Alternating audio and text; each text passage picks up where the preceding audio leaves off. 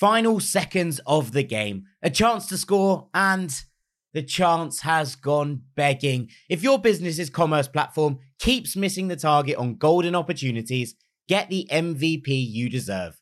Get Shopify. Shopify is the commerce platform revolutionizing millions of businesses worldwide. Whether you're a garage entrepreneur or IPO ready, Shopify is the only tool that you need to start, run, and grow your business without the struggle. Shopify puts you in control of every sales channel. So whether you're selling signed football boots from Shopify's in-person POS system or you're vending vintage shirts on Shopify's all-in-one e-commerce platform, you are covered. And once you've reached your audience, Shopify has the internet's best converting checkout to help you turn them from browsers to buyers. What I love about Shopify is how, no matter how big you want to grow, Shopify gives you everything you need to take control and take your business to the next level. Shopify powers 10% of all e-commerce in the US. And Shopify is truly a global force, powering Allbirds, Rothy's, and Brooklinen, and millions of other entrepreneurs of every size across over 170 countries. Plus, Shopify's award-winning help is there to support your success every step of the way. This is Possibility, powered by Shopify. Sign up for a $1 per month trial period at shopify.com/ranks, all lowercase.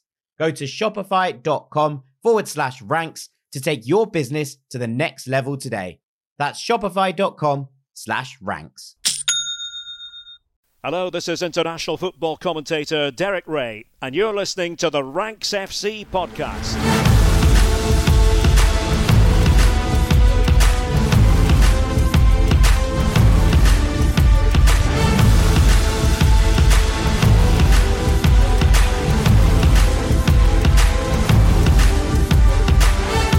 Hello, Rank Squad, and welcome back to part 2 of your World Cup preview. This is your favourite football podcast. If you haven't listened to the first part, I'd recommend you start with that, although I suppose it doesn't hugely matter which order you listen to these previews in. In each of them, we're picking 4 of the World Cup groups and walking through them. So in this one, we're going to be doing groups E to H.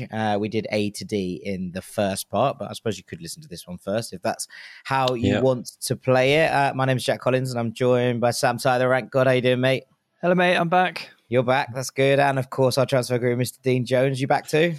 I'm back. I'm just looking at the weather in Qatar and stuff, because obviously people are like, oh, but it's just going to be so hot out there. It's going to be ridiculous. It's just the same as any other World Cup. That's why they're doing it in the winter, because the temperatures are going to reflect what a normal summertime would be anywhere else, pretty much. It's still quite hot, though. 30 degrees is hot. It's not even 30 degrees. Like it's looking at about 25. And it will surely come down as well. We're getting into winter, aren't we? So, it will surely... This is the point, isn't it? So, a Winter World Cup is for a reason, because rather than be... So, in Fahrenheit, we're looking at, in the 80s here, so... It's still hot, yeah. 80 to 85 by the look of it at the moment, for when the games are going to be played. But any other World Cup is exactly the same, isn't it? Most at the very Pretty least. much. I mean, The Brazil one was. The next one in America, that definitely will be for most of the places that the games are being played. So this is part of it. Suppose so. We did see it. Pressing numbers drop in that Brazilian World Cup, didn't we? So we can expect more of the same. Right, let's get into these groups. There's still a lot to get through. And let's start with Group E, which is probably the group of death, you'd say. Spain, Germany, Japan, Costa Rica. It's about as tough as they get, I think, in terms of how it's set up. What do you reckon? Want to start with Spain or Germany? Start with Costa Rica, mate. Just quickly rule them out. Rule them out. Yeah, poor Costa Rica. Oh, poor Costa Rica. I mean, they're also they're not great. It's kind of like an old, tired, non-refreshed squad. Still got Keylor Navas. Still got Joel Campbell. Still got Oscar Duarte in defence. There's a lot of 2014 throwbacks here, but it's very, very hard to get the feeling that they're going to repeat those 2014 heroics and clamber out of a group of death that they were given then. It was England, Uruguay and Italy, and they got out somehow. Unfortunately, they feel like by far the weakest team in this group. And They come from a position of their manager isn't that popular. He's left a few players at home that would count as some of their best. Christian Gamboa, the right wing back at over in Germany, Bochum, Randall Leao in MLS. Like they're leaving players behind. They're making things harder for themselves. Manfred Ugalde as well at Twente. It's not good. There's not a good vibe around Costa Rica, and then they had to squeak through, in the playoff against New Zealand. They did turn it around though, because it looked quite, pretty much like they were done and dusted, and then they kind of won 6 out of their last 7. Yeah, to even make the playoff. That would have given them a fair bit of a boost. It would have done, 100%. But they still. It's hard to have faith in a team that come through as clearly the 4th best CONCACAF team. Like they're the worst of the bunch that qualified from that region, and it's not the strongest region. So it's really hard to have faith in that team when they get given Spain, Germany, Japan. Yeah, okay, fair enough. I think that's fair. And we probably aren't expecting all that much from Costa Rica. And I imagine that the reaction within Costa Rica at getting that group would have been like, well, that's that then. But I mean, it probably was the last time they were dropped in a group of death as well, and we saw how that went. So we shall see, but I think you're right to dismiss them. Let's move on to the big guns, Spain and Germany. How are we looking? So I'll start with Germany. They're looking good, to be fair, for a team that, well, they haven't been performing in big tournaments like you would expect them to traditionally. But they are entering a new era now. Think back to, obviously, England knocked them out of the Euros quite easily as well.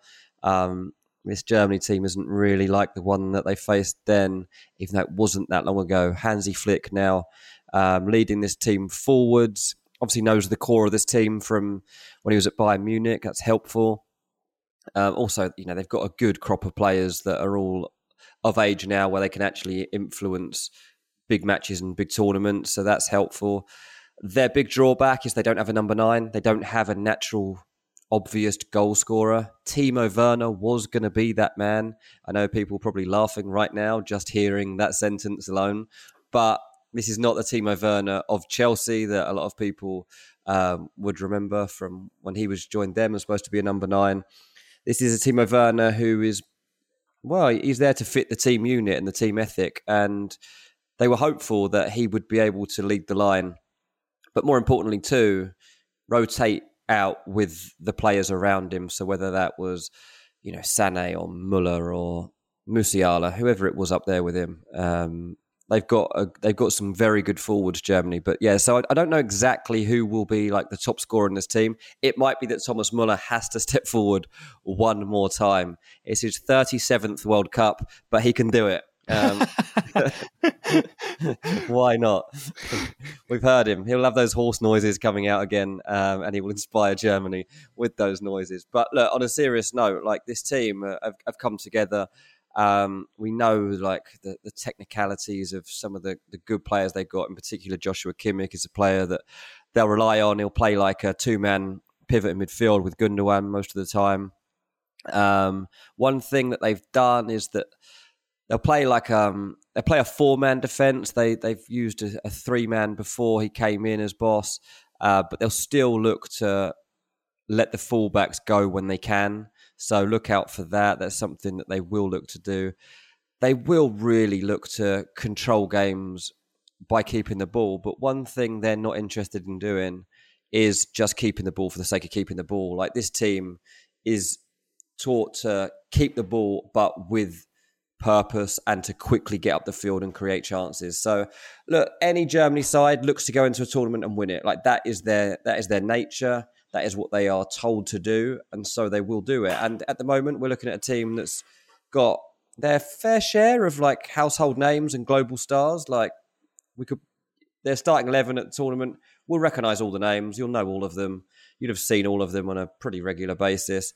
They've got emerging talent too, and I think that mix gives them like an appetite for success and glory.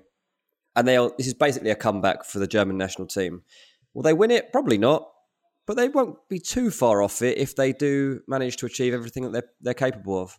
Yeah, what scares me about Germany is 2 things, and they're kind of linked. And the first bit is the fact that it's such a clear Bayern Munich template to it.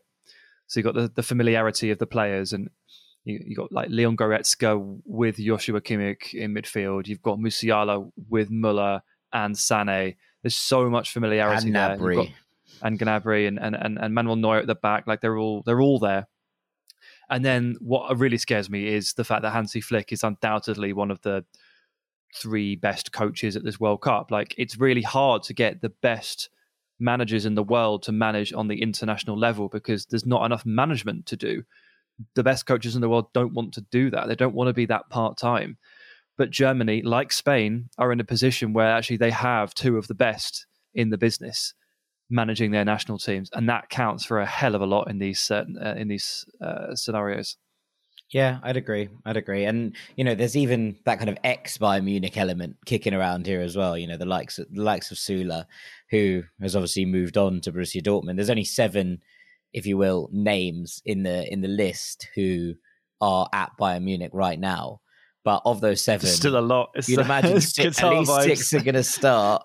And then one of the other ones is Süle, who's just left Bayern Munich. And so will already have that kind of ability to slot back in to where he's come from. So, yeah, I'd agree. I think there's a little bit of weakness at fullback would be my maybe take on it in terms of who's going to play. Is he going to play Jonas Hoffmann at right back? Maybe. Is he going to play David Raum at left back? Probably. And so Klosterman's been injured. Like I don't know how much football Klosterman can actually play. Definitely not every 3 days, 4 days. So I'd imagine that's maybe the area of biggest weakness. That's not to say either of those players are not exceptionally talented, because they are. But Hoffmann is obviously a converted player playing at right back, and Raum is a very, very forward thinking left back, an excellent player at Leipzig these days. And yeah, I mean, look, there aren't many weaknesses to this side, are they? You look at it and you think, well, everyone knows each other. The players have played relatively well in the kind of warm up to this tournament. Yes, it's a blow having Timo Werner out, but as we discussed on Monday's podcast, Sam, we know that there are players in there who can do that job. Adeyemi can stretch the lines if they need him to. Kai Havertz can be asked to go and do that as a forward. And when those players go in, there are plenty of space for others behind them to make things work. So on the surface, this Germany side looks very, very comfortable getting out of this group, and then I think maybe making light work of some lesser opposition. It is when they come up against very good sides that you start to question them, obviously. But in terms of the group and probably the round of 16, if they go and win the group, I think with this Germany side, we'll be fine at getting a quarter-final berth at the least. Yeah, but will they win the group, Dean? Because Spain are right there as well. Yeah, and Spain they're going to be so easy on the eye again, and we know what to expect from this team. Like just the way that they're taught to play football hasn't changed. We know that the big problem for them is that it's Morata or bust pretty much in attack, and like you really rely on him scoring goals. And I know that there's not much trust in him, even though I love him. Not many other people tend to love him. Ultimately, though, Luis Enrique is such a good coach. Like he's perfect. He feels like to me for right now, and like in terms of like believing in a team, like he has complete belief and faith in every single one of his players playing this style of football.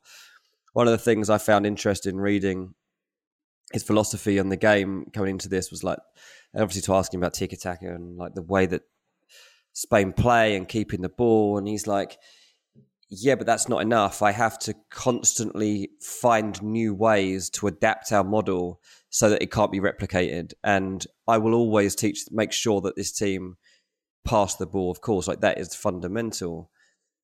But there are little changes that happen each year that we know about and that we are taught to make sure that we stay ahead of the game. And I love that. I was like, they just like never settling for a certain style of football. There's not many managers that can have that, or coaches that have that mentality. Obviously, Pep has tried to do this constantly and reinvent his teams and just move things on. But Enrique, I guess, kind of from that mould. If you're looking at what they've got in terms of experienced players and young players. They've got it. Like in youngsters, Pedri, Gavi, and Ansu Fati, for example. Like, and then on the experience side, as I say, Morata, but also like Busquets, Koke, Thiago not selected, so that's some strange. Well, maybe that's because Lucho is, one of his little adjustments. One of them has led him to move away from Thiago. I mean, maybe same with Sergio Ramos. No Sergio Ramos, and you have to make these decisions at some point, and he's doing it. He's moving this team on from a generation to a generation, and like you can't think back to the Xavi and Iniesta days forever. However good those days were, you have to enter a complete new era at some point. I know Busquets is still hanging around, but he's still fulfilling a role too, and that's what's important in that team. So Morata is probably got the most responsibility on him, I'd say, because it's such a high-profile role. Is it Gavi that was wearing number 9 in qualifying? It's Gavi that's wearing number 9 at the tournament. Is he wearing it in the tournament? I was going to say, I hadn't checked this. The Spain squad number selection is a bit of a bloodbath, to be honest. Like the first choice keeper wearing 23. It's they've got centre backs, and we assume it's going to be Eric Garcia and Pau Torres. They're wearing 3 and 4, which I'm not sure about at all. I'm not sure about that. Yeah, Gavi wearing 9, Llorente wearing 6. He'd probably be on the wing. It's all Pedri, the MVP, is number 26. Why is he not wearing 8? I mean, I know Koke has it. Squad number, but it just all feels a bit. I don't know. Maybe they just pulled all their numbers out of a hat. Sensio's wearing 10. I'm not sure. I'm not sure about any of this, frankly. But that aside, I'm worried about the defense. It doesn't feel particularly strong. I mean, Sam, we sat here and talked about this before the last Euros, right? But Eric Garcia and Pau Torres feel like they could be bullied physically. Like that's where we're at. This is why they have to keep the ball, mate. This is why they need the ball. I mean, the look, time. Laporte may well start instead of Pau Torres, even though he might have been concussed in the last game that he played for Manchester City. But if he's all right, they should play Laporte. Yeah, they just should. Carvajal, Eric Garcia, Laporte, and either one of Alba or Gaia is fine, but it's not. Yeah. It's not inspiring all the most confidence in the world. Rodri's probably the best number 6 in the world right now, so you'd imagine he'll play. But Busquets is the captain of the team. Maybe they'll play them together. No, I wouldn't, but he might. No, he won't. Lucho will not do that. But I mean, if you're starting, Busquets may well thrive here because obviously the pace of international football is a little bit slower, and it's actually been those kind of ferocious presses that have really put him in trouble this season with Barcelona. But it's going to be interesting to see how this one shakes out. The midfield is obviously about as strong as anyone's in the entire tournament. But in front of them, you're right, Dean, there's not reliable goal scorers. But we also talked about this in part 1, right? You don't necessarily need it as much as you might. No, but you need if you don't have one, you need a collection of people you think you can trust. I'm looking at a collection of people for Spain that I don't trust any of them. Like Dani Olmo loves goals, to be fair. If Ferran was if it was a year ago, if Dani Olmo, if it was a year ago, I mean, it's Sarabia and I know he does tend to score for Spain, but on paper, you look at the collection of names right now and you're like, Well, November 27th is when we'll truly understand what this Spain team have got about them. That is the day. It's the second game for both teams, Spain versus Germany. That is a massive fixture in the group stages. Germany will start their campaign against Japan. Spain will get the chance to boost their confidence against Costa Rica in their first match. But that second one is basically going to decide the group, you would imagine, Spain against Germany. So that's the one to keep your eye on. Yeah, I'd agree. Right, let's talk quickly about Japan, who this is their 7th straight appearance in the World Cup. They debuted in 1998 and haven't missed one since, so that's pretty impressive. But they've never got past the round of 16. It's a funny one, this squad. They're really interesting to watch. They're dynamic, they're quick, they're intricate, but they're also very direct. And I don't mean in terms of playing long balls, but they work themselves up the pitch really, really quickly, incisive short passes. And I think, against the weaker sides, especially in the qualifying, we've seen them have a lot of possession. But I actually think they're probably better when they're playing transitionally, and that maybe means this group suits them.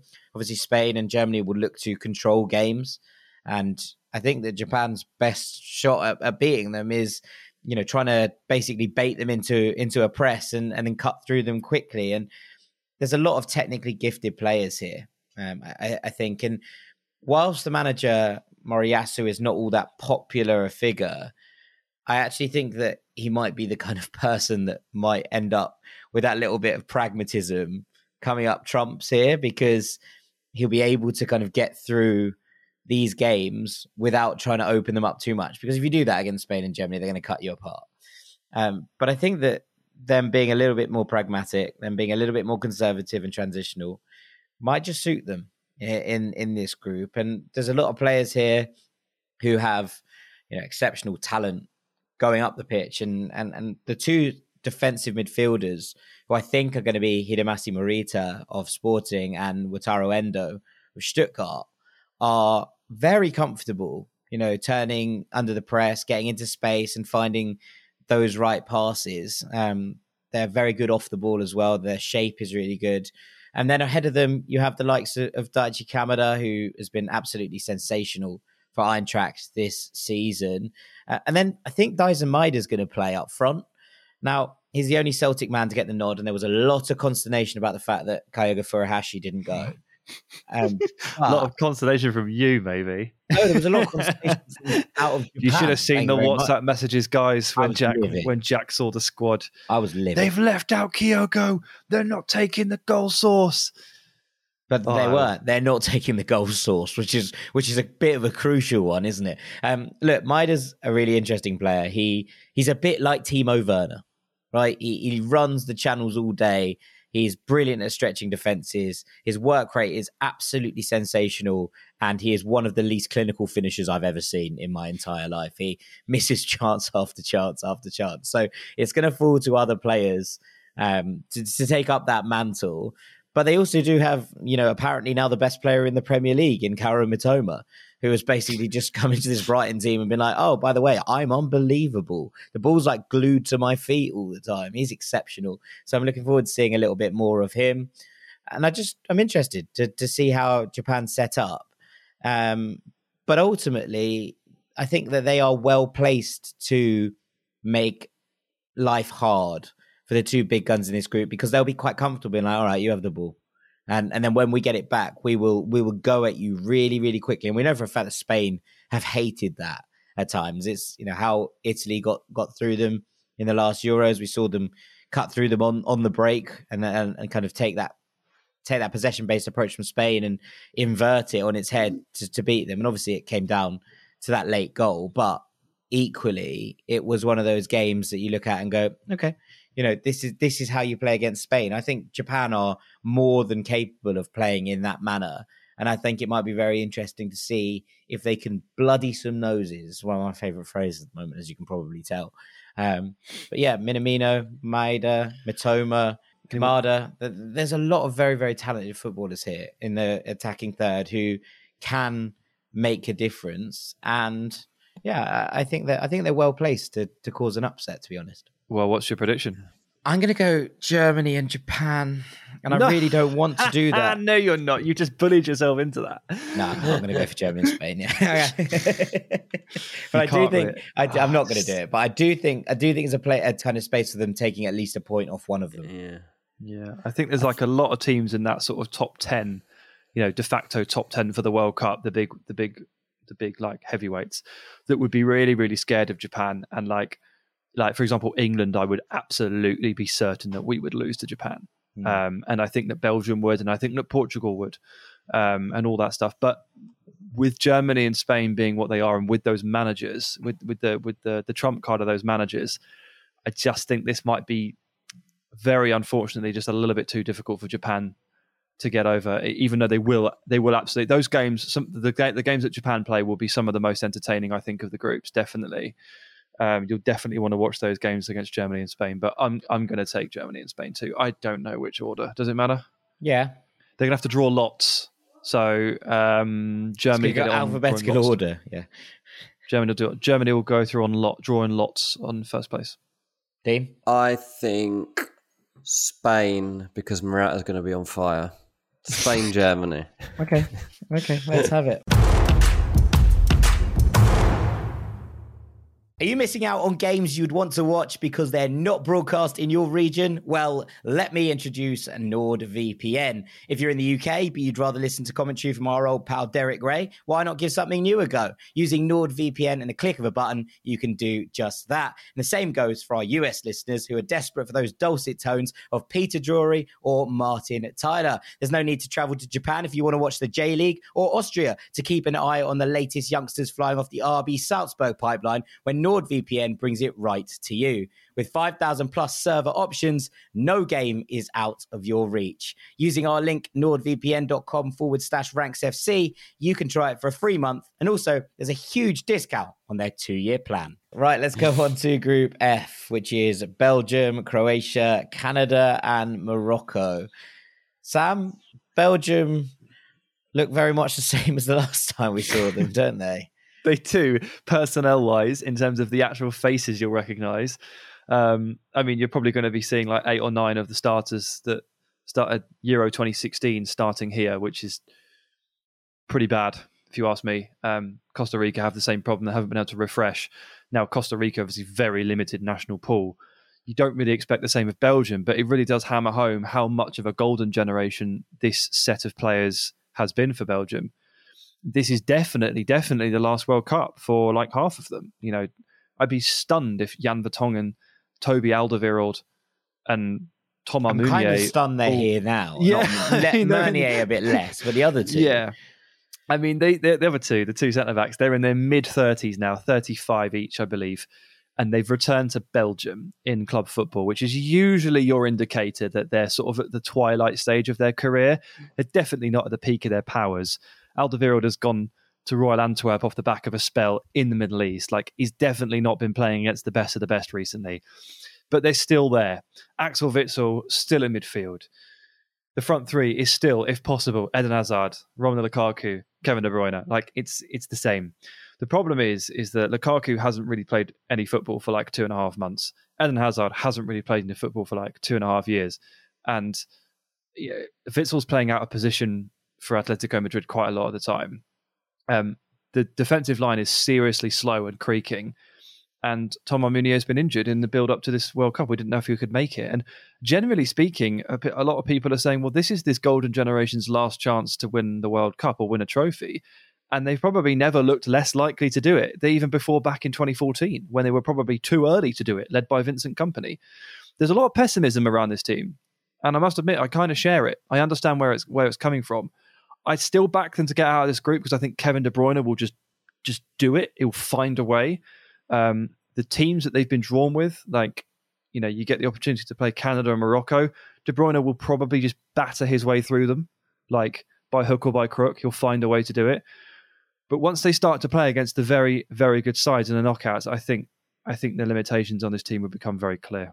Yeah, I think that's fair. I mean, you actually have both the top teams in this group. So does that make Croatia the top seed?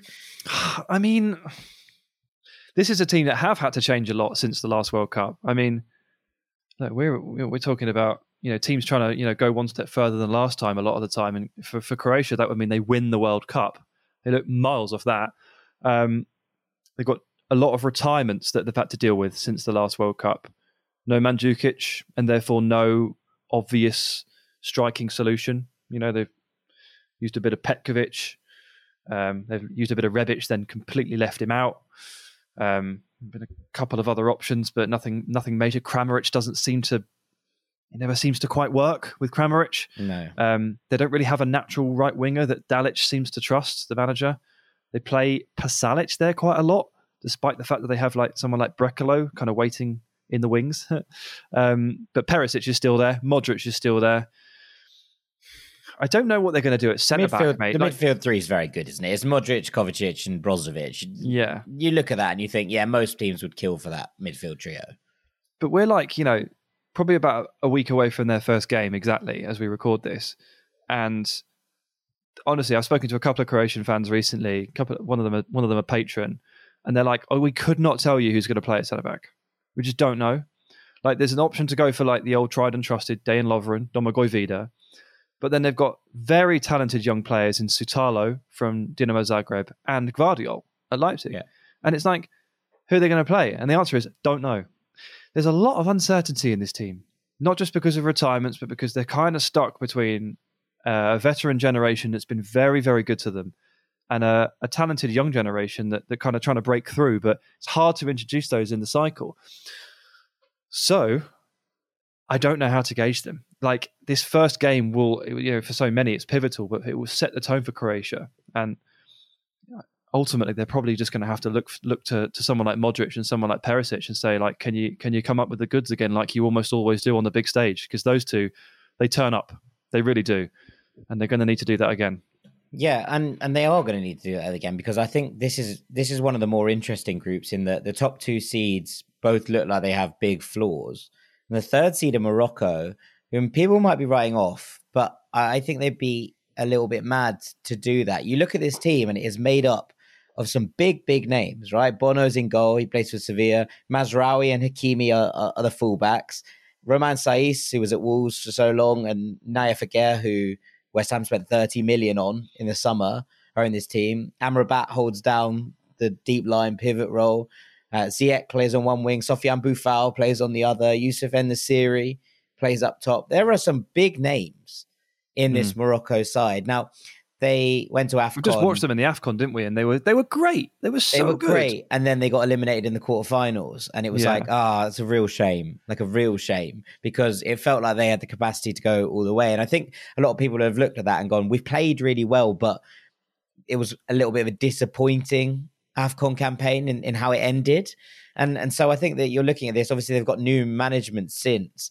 Vahid Halilhodžić was relieved of his duties in September, which is interesting because he has a track record of this, right? He was Japan boss in April 2018 and lost his job there. He was Ivory Coast boss in February 2010, lost his job there. So Regragui has taken over from him. He's liked, he's respected. He's brought Ziyech back in from the cold. He was basically ruled out by Halilhodžić for reasons kind of beyond this podcast, but it is what it is. He's a local. People like him. They see him, someone who represents them on the world stage. They're going to play in a 4-3-3.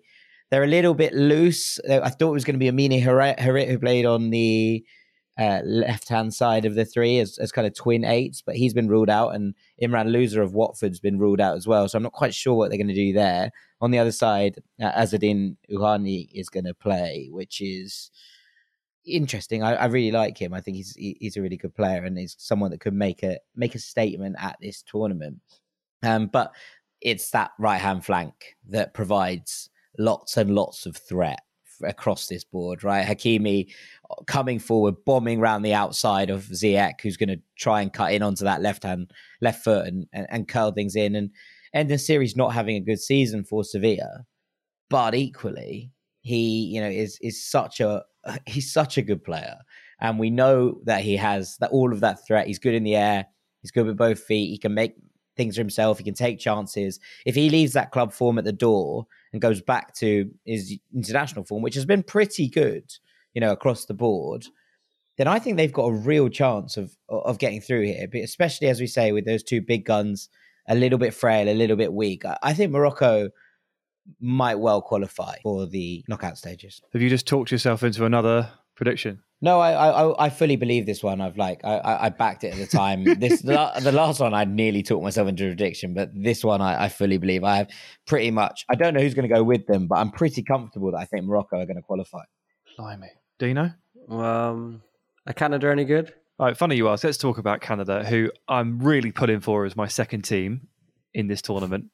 100%. I wish them all the best. I'm just a bit concerned that the step up in quality in terms of opposition is going to be a bit of an ask for a very, very inexperienced team. Like, obviously, it's been ages since Canada reached a World Cup finals. Was it 1986? I think it's 36 years or something like that. It's been a long time. None of these players have ever played in the World Cup, obviously.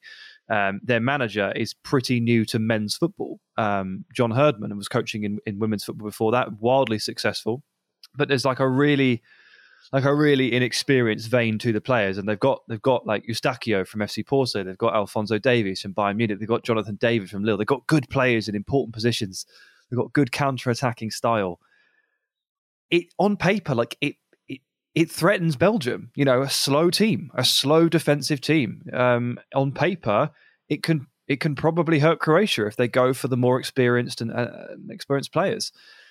The question is whether or not they really step up to the plate, or if it all gets a little bit much for them. And that, you know, Fonzie hamstring injury that he came off with the other week is actually worse than maybe they're letting on. There's all these factors. So Canada feel like they're not going to qualify. I don't think they're going to get through the group, but I think they might win one game. I don't know who it's against, and it's going to ruin that team's qualification. It's like they've just got that kind of wild card joker element to them, where they'll, for one of the 3 games, they'll really upset someone, and it will throw the group into chaos. This group feels the most balanced, I think, across them all. You know, we talked about Denmark and France's group, where it was like pretty much a lock. It feels like those 2 are the teams that qualify. Yeah. This one's a bloodbath. Another of your favourite phrases. Yeah. It's fun, though. I'm going to go. You'll have blood in them. Yeah, I don't trust Canada. No, they've done well to get here, and I don't think they'll be rubbish, but I don't think they can get out of this group. I'm going to go Croatia and Morocco. Yeah. Oh my God, that's absolutely massive. You think Belgium are going out in the group? I'm going to go Belgium. Honestly, I do really think Belgium are going out in the group. Yeah, I really do. God, there's me thinking my hot take is that Belgium, you know, aren't great, but we'll get out of the group and then come out, and then you guys are sat there blowing that up. Wow. Well, I'm going to go Belgium and Morocco. I think Croatia might be the fall guys this time around. I'm just going to go for Belgium and Croatia. Just keep it clean. Just keep it clean, lads. Yeah, let's get one out there. Keep it secret, keep it safe. Right, let's go on to Group G then, where we have the favourites, Brazil, Serbia, Switzerland, and Cameroon.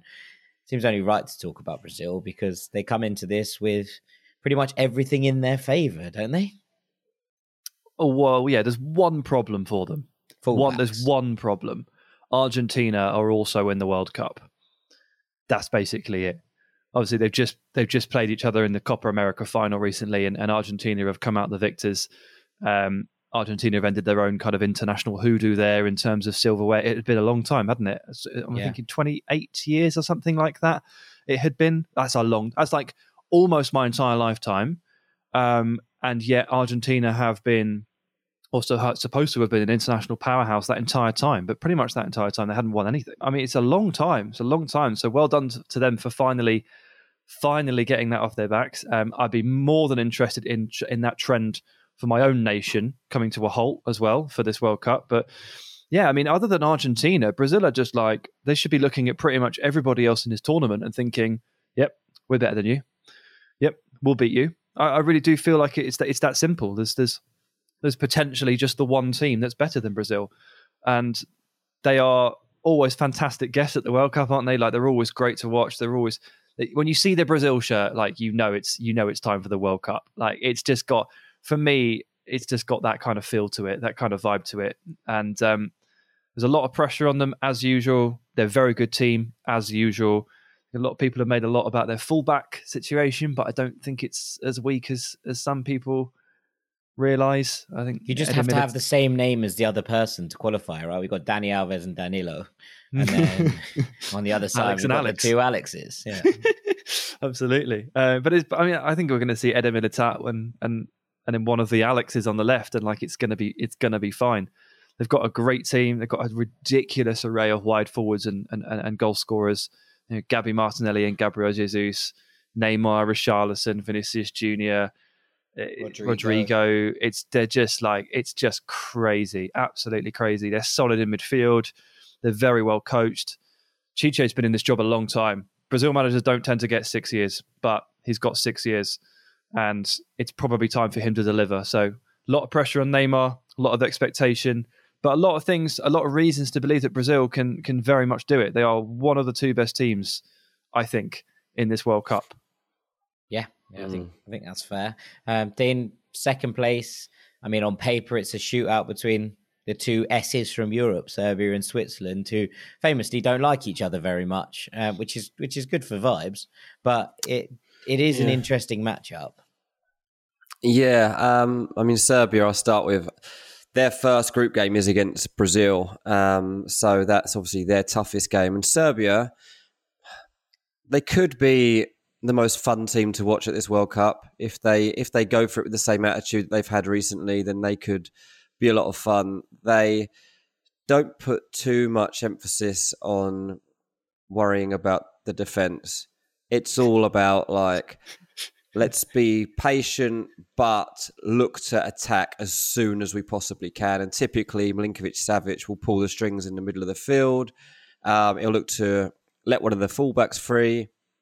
And then in the middle, you got Mitrovic or Vlahovic to finish off chances, whichever one. Obviously, Mitro's got an injury at the moment, so he might not start the tournament. But if he doesn't, you've got the Juventus number 9 to come in. Like, not a bad place to be in for Serbia. So goals aren't really going to be a problem, it looks like.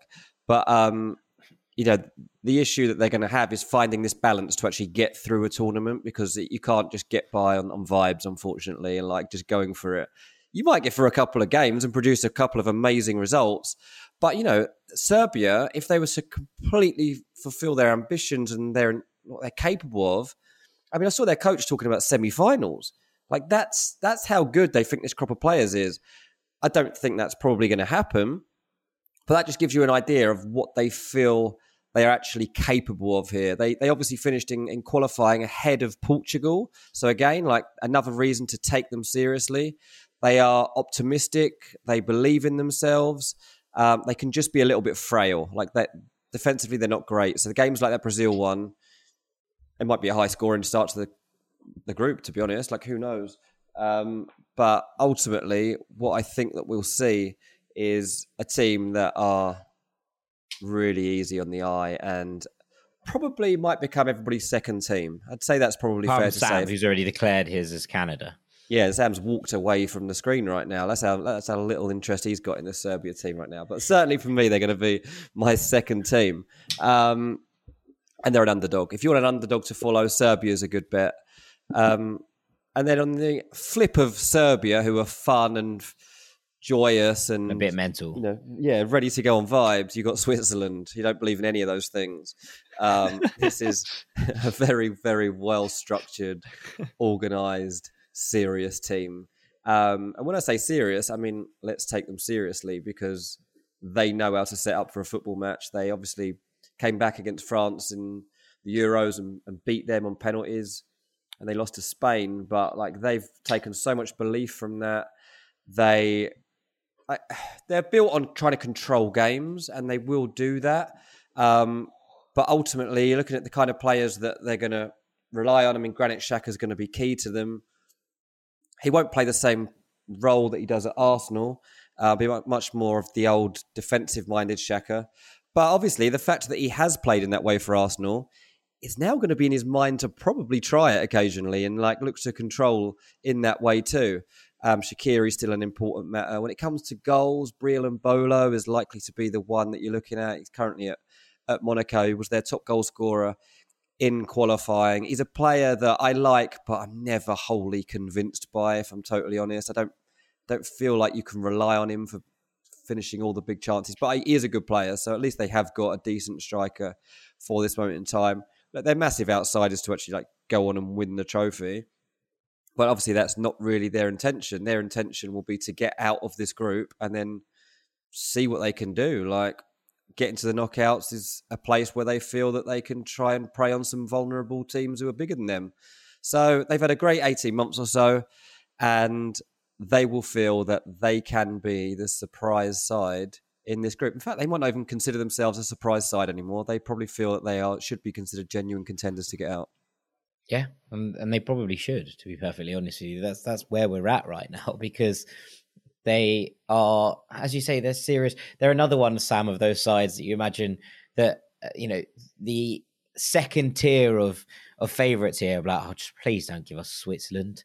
Right, the kind of annoying side that will just like grind out a 1-0 win over us, and we just won't be able to break down. Then they're not fun to watch, let's be honest. But they are good at tournament football. They are good at knockout football. Yeah, I'm willing to give them an illustrious title. In a World Cup context, I think that they can be named chief party poopers because they're just like, you and Dean have basically sat there and summed it all up. They're not always amazing to watch, but they're very functional, very reliable, very stingy at points, very experienced and level-headed. And if you don't get it spot on against Switzerland, you are going to lose, and you cannot underestimate them. I'm actually really excited to see if Noah Okafor can make this a bit of a breakout tournament for himself. Yeah. Red Bull Salzburg player. He's got handful of caps now for the senior team, eight I think it is, with a couple of goals.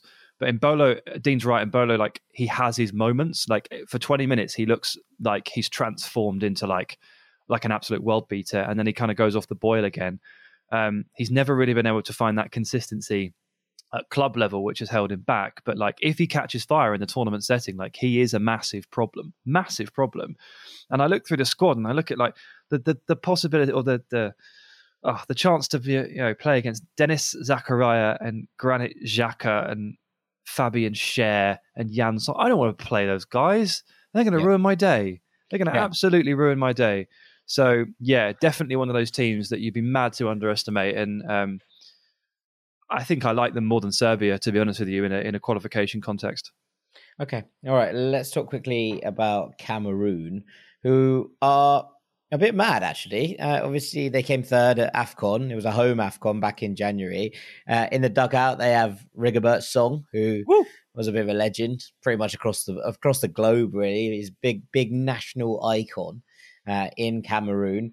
And I just think it's going to be very interesting. They are one of those teams that doesn't give any quarter. They are absolutely full throttle. I mean, Song was like this on the pitch, right? So it's the kind of attitude he's tried to instill within his team. They're going to be aggressive. They're going to be tenacious. They will play without fear.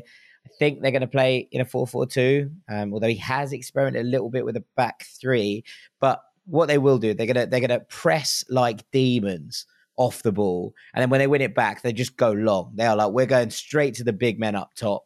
We're going to try and win those flick-ons, win those second balls, and get the ball into Vincent Aboubakar, who's obviously the captain and the main goal-scoring threat, and also Eric-Maxime Choupo-Moting, who has 10 in his last 9 for Bayern Munich. They have a dual goal-scoring threat there up top, and it's going to be very exciting to see how they play it. I mean, in the middle, they have Anguissa, who has been sensational. He's one of the first team sheets on the names on the team sheet in Napoli this season. His ball carrying ability is incredible. His work rate is sensational, and he can carry and break lines as well. And I think it's going to be very interesting. Look, they are going to play for set pieces. They're good at them. They are going to play long. They're going to try and get crosses into the box for those two strikers. Aboubakar got 8 in 7 at AFCON, and I think last week or the week before, he doubled down on his claim against Mohamed Salah, saying that he could do what Salah does if he was in an elite team. So I imagine he's going to look to the World Cup as an opportunity to back that kind of claim up. Pretty bold. Yeah, it is quite bold, but I mean, I respect his audacity. He's a massive aerial threat. He can get in behind defensive lines. He's really good from the penalty spot. And I think that they're going to be a handful, if I'm honest. You know, those kind of games where they're just like, right, get long and get to the big men. People are going to be like, I just really don't want to have to deal with, you're saying about, I don't want to have to deal with Switzerland's defensive unit. So I don't have to deal with Cameroon's attacking unit, especially if they're just going to pump balls at them for the entire game. And that is what they're going to do. They are going to be direct and long, and they are going to try and just utilize that in order to try and smash stuff up, I think. And it's going to be interesting to see how this pans out. I just think the quality of the rest of the group might just be too much for them. So I'm going to go Brazil and Serbia. Yeah, I figured you might. And sad to see you turning your back officially on your namesake, Cameroon fullback Collins Faye. 50 cap Collins Faye. Betrayed by Jack Collins. Well, I was more upset that Jamilu Collins' Nigeria didn't qualify, to be very honest, because he wears J Collins on his shirt, which made me really pleased. But alas, he's not there either. I'll take Brazil, Switzerland. Yeah, I think so.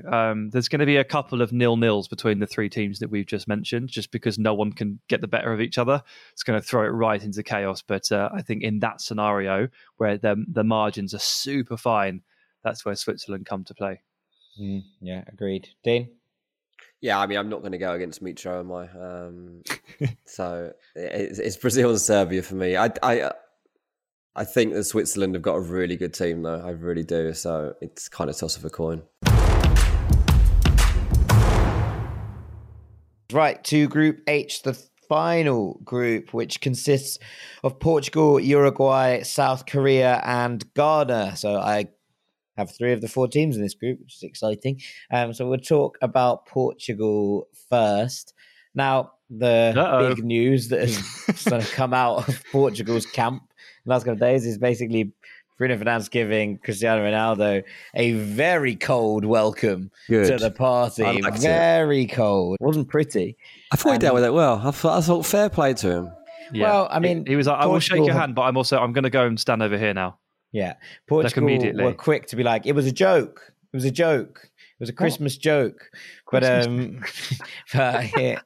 didn't look like a joke to me. And I do wonder if that relationship between the two of them, and of course, Diogo Dalot, who will also be part of that dressing room, is a little bit soured by the. You can't expect them not to take that personally, though. Do you know what I mean? Like, it's their team they play for. Also, Erik ten Hag has given Bruno back like his verve and given Diogo Dalot the spot of right back. He's like, this bloke doesn't know what he's talking about. Yeah, like he's made him captain. He's made him right back. Yeah. It's not a. It's not a great place to be, I'd imagine, that dressing room right now. But I imagine they will get over it by the time that this tournament starts and they get fully into Portugal mode. They can bicker over it at the end of the. Yeah. Once Ronaldo's back on the bench, but it's an interesting one. Wow, not here. No chance. Fernando Santos is the most conservative man of all time. Yeah. He will concede to Cristiano Ronaldo. Look, this squad is excellent. But equally, Portugal have gone out at either the group stage or the round of 16 in the last 3 World Cups. So the question remains whether they can actually challenge at the sharp end of the tournament. Sanchez is incredibly conservative. There are lots of people who think that his kind of defensive style of play is starting to hamper the Seleção rather than benefiting them. But they are incredibly difficult to beat. Right, they've played 32 games in the last 3 years, and they've lost 5 of them, and they've never lost by more than a single goal. They might not be pretty, but it's effective, and we've talked about it already. But that can be massively beneficial in knockout football. He sticks to a 4-2-3-1. The 2 defensive midfielders are often William Carvalho and Ruben Neves, so they have 2 players there who sit. Ruben Neves sprays. Carvalho doesn't ever lose the ball. I think I've ever seen him lose the ball in his entire career. So there's that. And Bruno plays in front of them. Out wide, they haven't got all that many options because of the injuries to Pedro Neto and Diogo Jota. Means that it's probably going to be Rafael Leao, Bernardo Silva, which is not bad. It's about as good as you can get, in fact. Let's be honest. Diego Costa is going to play in goal. He's been excellent, although apparently there's rumours of an injury in training camp, which is a bit of a concern. And at the back, they have a little bit of, I would say there's a little bit of a mess at centre-back. Danilo Pereira's played there a lot with Ruben Dias, so it's going to be very interesting to see how they play that one out. But Cancelo, Nuno Mendes, Rafael Guerreiro, they have incredible fullbacks as well. So on paper, Portugal are really, really good, but just they haven't really shown us that very much. We saw it, didn't see it all that often in the knockout stages, and that ability to bottle a game late on was crucial when they lost to Serbia and got knocked out of the automatic spot. They cruised through in the actual playoffs between they beat Turkey very, very comfortably and then beat North Macedonia as well, and everyone was like, okay, that's fine, they're back. But yeah, it's just the questions are massive over how they actually get this side to work. And Cristiano Ronaldo is still an elite goal scorer, but he doesn't do very much else these days. And actually how they get that ammunition to him, and if these players are going to be supplying him with ammunition, considering how the attitudes are going. Look, the Portuguese newspapers have started to turn on Cristiano, and that's something I never thought I would see. It was, there were headlines saying Cristiano is now a net negative to the Seleção, not a positive. That's not what you want to be reading. But Santos will not change. He is not going to be someone who goes here and goes, oh, maybe I was wrong. Maybe it's time to give Andre Silva a run. And Andre Silva is clearly not as good a goal scorer and has had nowhere near the career that Cristiano Ronaldo has had. But would his profile fit this side a little bit better?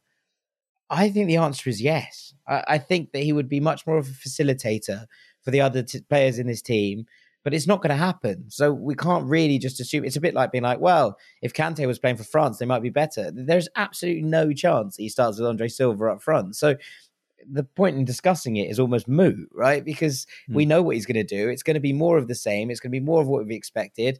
The only thing that might come in their favour is that Leao has basically been freed by the other injuries on his wing, and he might take this opportunity to go and shine. And we know his ability to just make something happen out of nothing. And maybe that will turn things in Portugal's favour. But I am uncomfortable with putting them in anywhere near the favourites bracket when they've been so stodgy and so difficult to watch and so bad at scoring goals for so much of this year. I'm afraid the reality with Portugal nowadays is that the talent that you read off the squad list just doesn't really correlate and then translate into good functioning football performances quite a lot of the time. I hope for their sake it changes for this World Cup and these group stage games, but there's not a lot on the pitch that you see. Like you read the squad list and you think, right, okay, I understand where they're going with this. I know what the coach wants to do. I know they want to be structurally solid, but they never actually feel like they're that hard to beat, or at least they did not in the Euros. Like hard to score against, maybe is probably the better way to put it. I don't think this is a team that can sit there and actually grind out clean sheets. They might only concede one or something like that, but they invite so much pressure on themselves, and then the attack lacks any kind of fluency. And Jack, you're talking about Rafa Leao, and like obviously I really hope he plays, but I wouldn't be surprised if he's still on the bench because Otavio has been given the left wing role. That's the sort of thing. Otavio's playing beautifully for Porto at the moment. Yeah, he's a really good player, and he was also the hero of the playoffs. So he probably earned, and also Leao hasn't scored for Portugal in 11 games. Yeah, which is very interesting. They've had to call up an uncapped player, and Antonio Silva, who we really like, obviously from Benfica, but an uncapped centre back has had to step into the void. Glad he got the nod. Injuries to Pepe, and I don't know, man. Cancelo's not playing well at the moment, and I don't know. I want them to be better. I'm like every other Portuguese person. Like I want them to be better, but they just rarely show it. And the lack of fluency running through the team, it pulls the attack down. And they find it. I think they find it really hard to get their foot on the ball in games, and therefore it always kind of feels like it plays against them. And agree. Well, I mean, it might open the door for Uruguay, right, Sam? I mean, it might do. They've been rocked by a big injury to Ronald Araujo, but trying to step away from that and trying to focus on the good bits. They've still got Fede Valverde, who's absolutely awesome. They still got Rodrigo Bentancur, and they got Darwin Núñez. 3 players that have the ability to really change the game and make a statement for Uruguay in this tournament. They changed managers finally. Uruguay, for those that don't know, they moved away from the tried and trusted, and by tried and trusted I mean the very much tried and trusted Oscar Tabarez, who was in charge for I think it was 3 World Cups and 6 Copa Americas in a row. It's a hell of a stint. They moved to Diego Alonso. Not that much has actually changed in terms of like the shape of the team, but they are a little bit more expansive where possible. Darwin Núñez, part of a strike partnership. Suarez and Cavani still going, both 35 years of age. Neither can play her full 90 minutes. They'll probably play like a tag team role, like the hands the baton after the first 100 meters to the next guy, and Darwin will be there crashing the back post. Uruguay have got some good players. They've got some really good midfielders. I'm interested to see what they can do, to see if they can take advantage of some Portuguese dysfunction. But I do think that there is like a natural ceiling on just how many games that Uruguay can grind their way through. And without Araujo at the back, who's just like this brilliant, 1v1 defensive operator who can take away a team's best player, I think we will see, in our minds, Uruguay will be more solid than they actually are. Yeah, I think that's fair. It's good though, because it opens it up. It does open the group up, and it's a bit of a weird group, to be perfectly honest, because I don't feel like anyone feels like they're in great place ahead of the World Cup. And go to Ghana and South Korea, but start with Ghana. They had the worst AFCON they've had in 15 years. They were eliminated in the group stages. They got rid of their manager and they appointed Otto Addo, who played for Ghana in their first ever World Cup in 2006.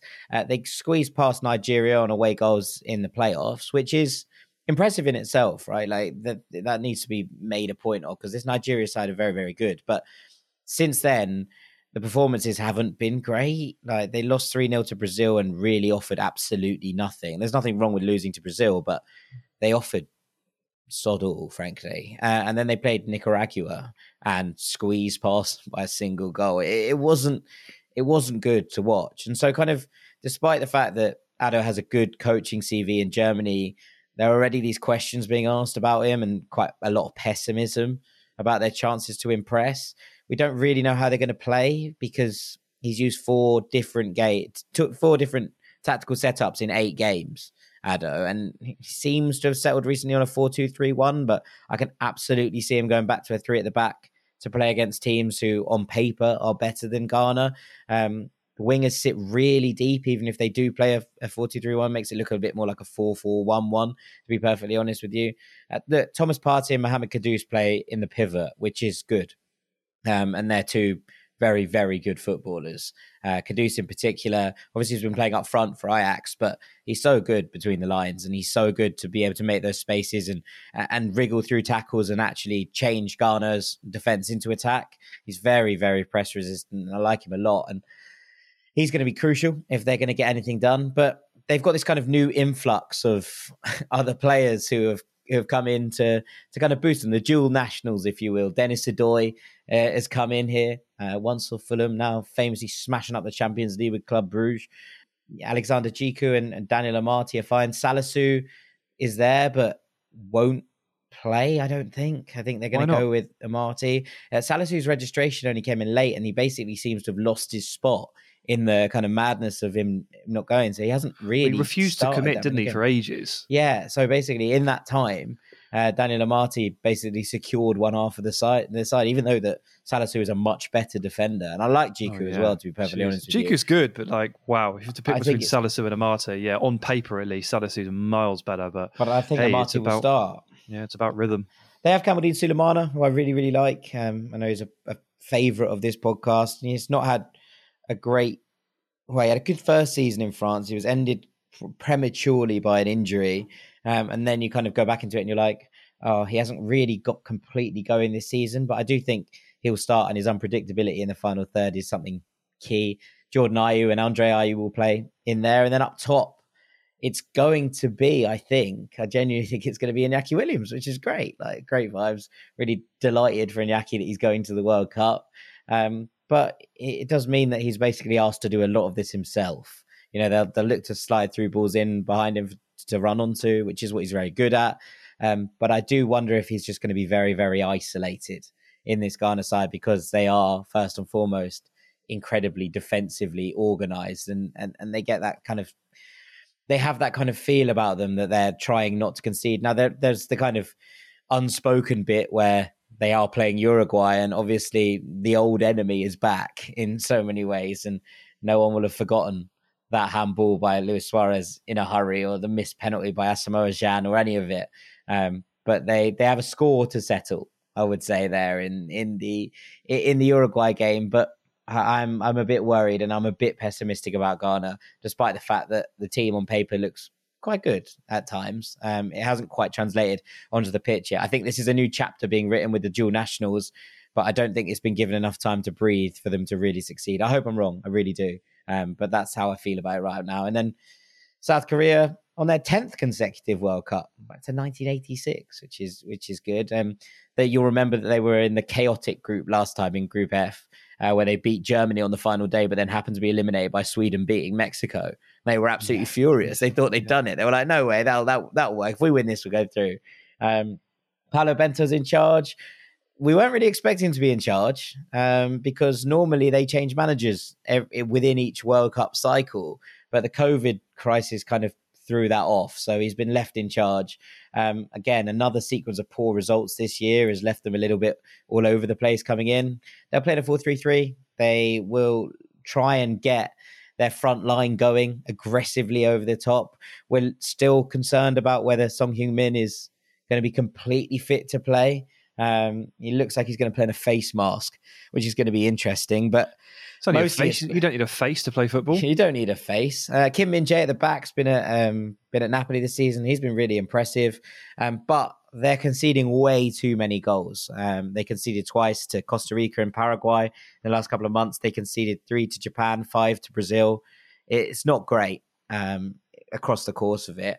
But Hwang Ui-jo, who's at Olympiacos this season on loan for Nottingham Forest, did really well for Bordeaux last season. I think he'll play through the middle, and then Hwang Hee-chan, I think, will play off the left. But the nice thing about that as a front three is that they're really, really interchangeable. They can move around. They can switch positions. They're all comfortable in all three positions in the trident. So that's good. And they have that to kind of rely on. And look, Heung-min Son is one of those players who can do things on his own, right? You talked about Kevin De Bruyne earlier, Sam, and the fact that he might just bosh his way through a group. If they need goals, I wouldn't be surprised at all if Heung-min Son just steps up and says, "Don't worry, I'll just do this one's mine," I guess. So yeah, it's gonna be very interesting to see how it goes. They did okay in qualification. They lost just once in 10 games. They finished 2 points behind Iran and 11 clear of the UAE, who were in the playoffs.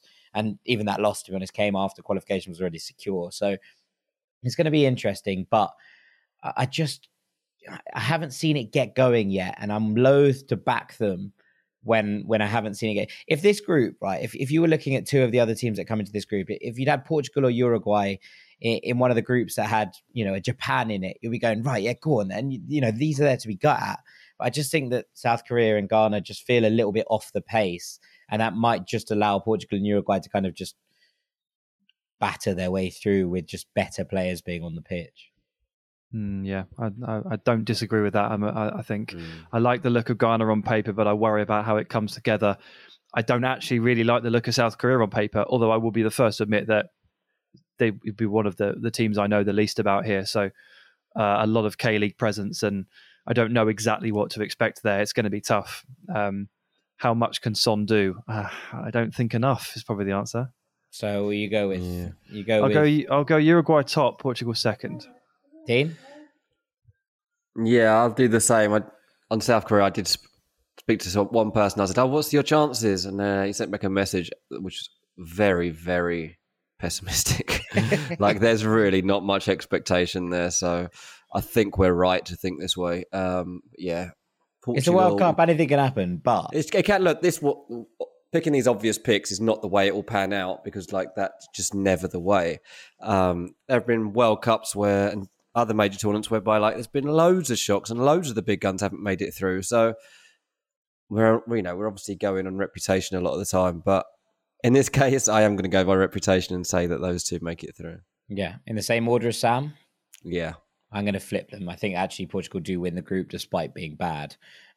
But equally, I think that might be the end of the line for them. I think they might get shown up in the round of 16. So we'll see how it goes. And with that, we have all 8 groups nailed down. Feel like we just played a World Cup. Yeah, exactly. It was a long 2 episodes, but it's been lots of fun. So thank you so much for listening to this. We are, of course, going to be doing daily drops on our Patreon throughout the World Cup. Every day, we're going to look back at the games that have happened and make sure that we take a little analytical look at how it's all gone down and what we can expect, obviously, going forward as well. It's going to be lots of fun. We'll have podcasts on here on the main feed as well, but once a week, it's going to come off schedule a little bit across the course of the tournament with just how the games fall, but we'll try and keep it as regular as possible. So with that, all that's really left for me to do is say thank you so much for listening to these 2 previews. Thank you ever so much to our rank god, Mr. Sam Tai.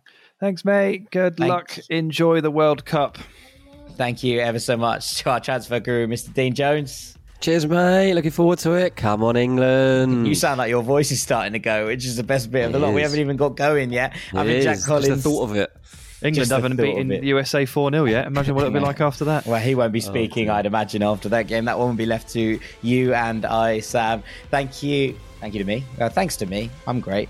Thanks, Jack. I've been Jack Collins, Knave of Hearts. Thank you so much for listening, as ever. Enjoy the start of the World Cup, and we will see you next week, gang. Take it easy.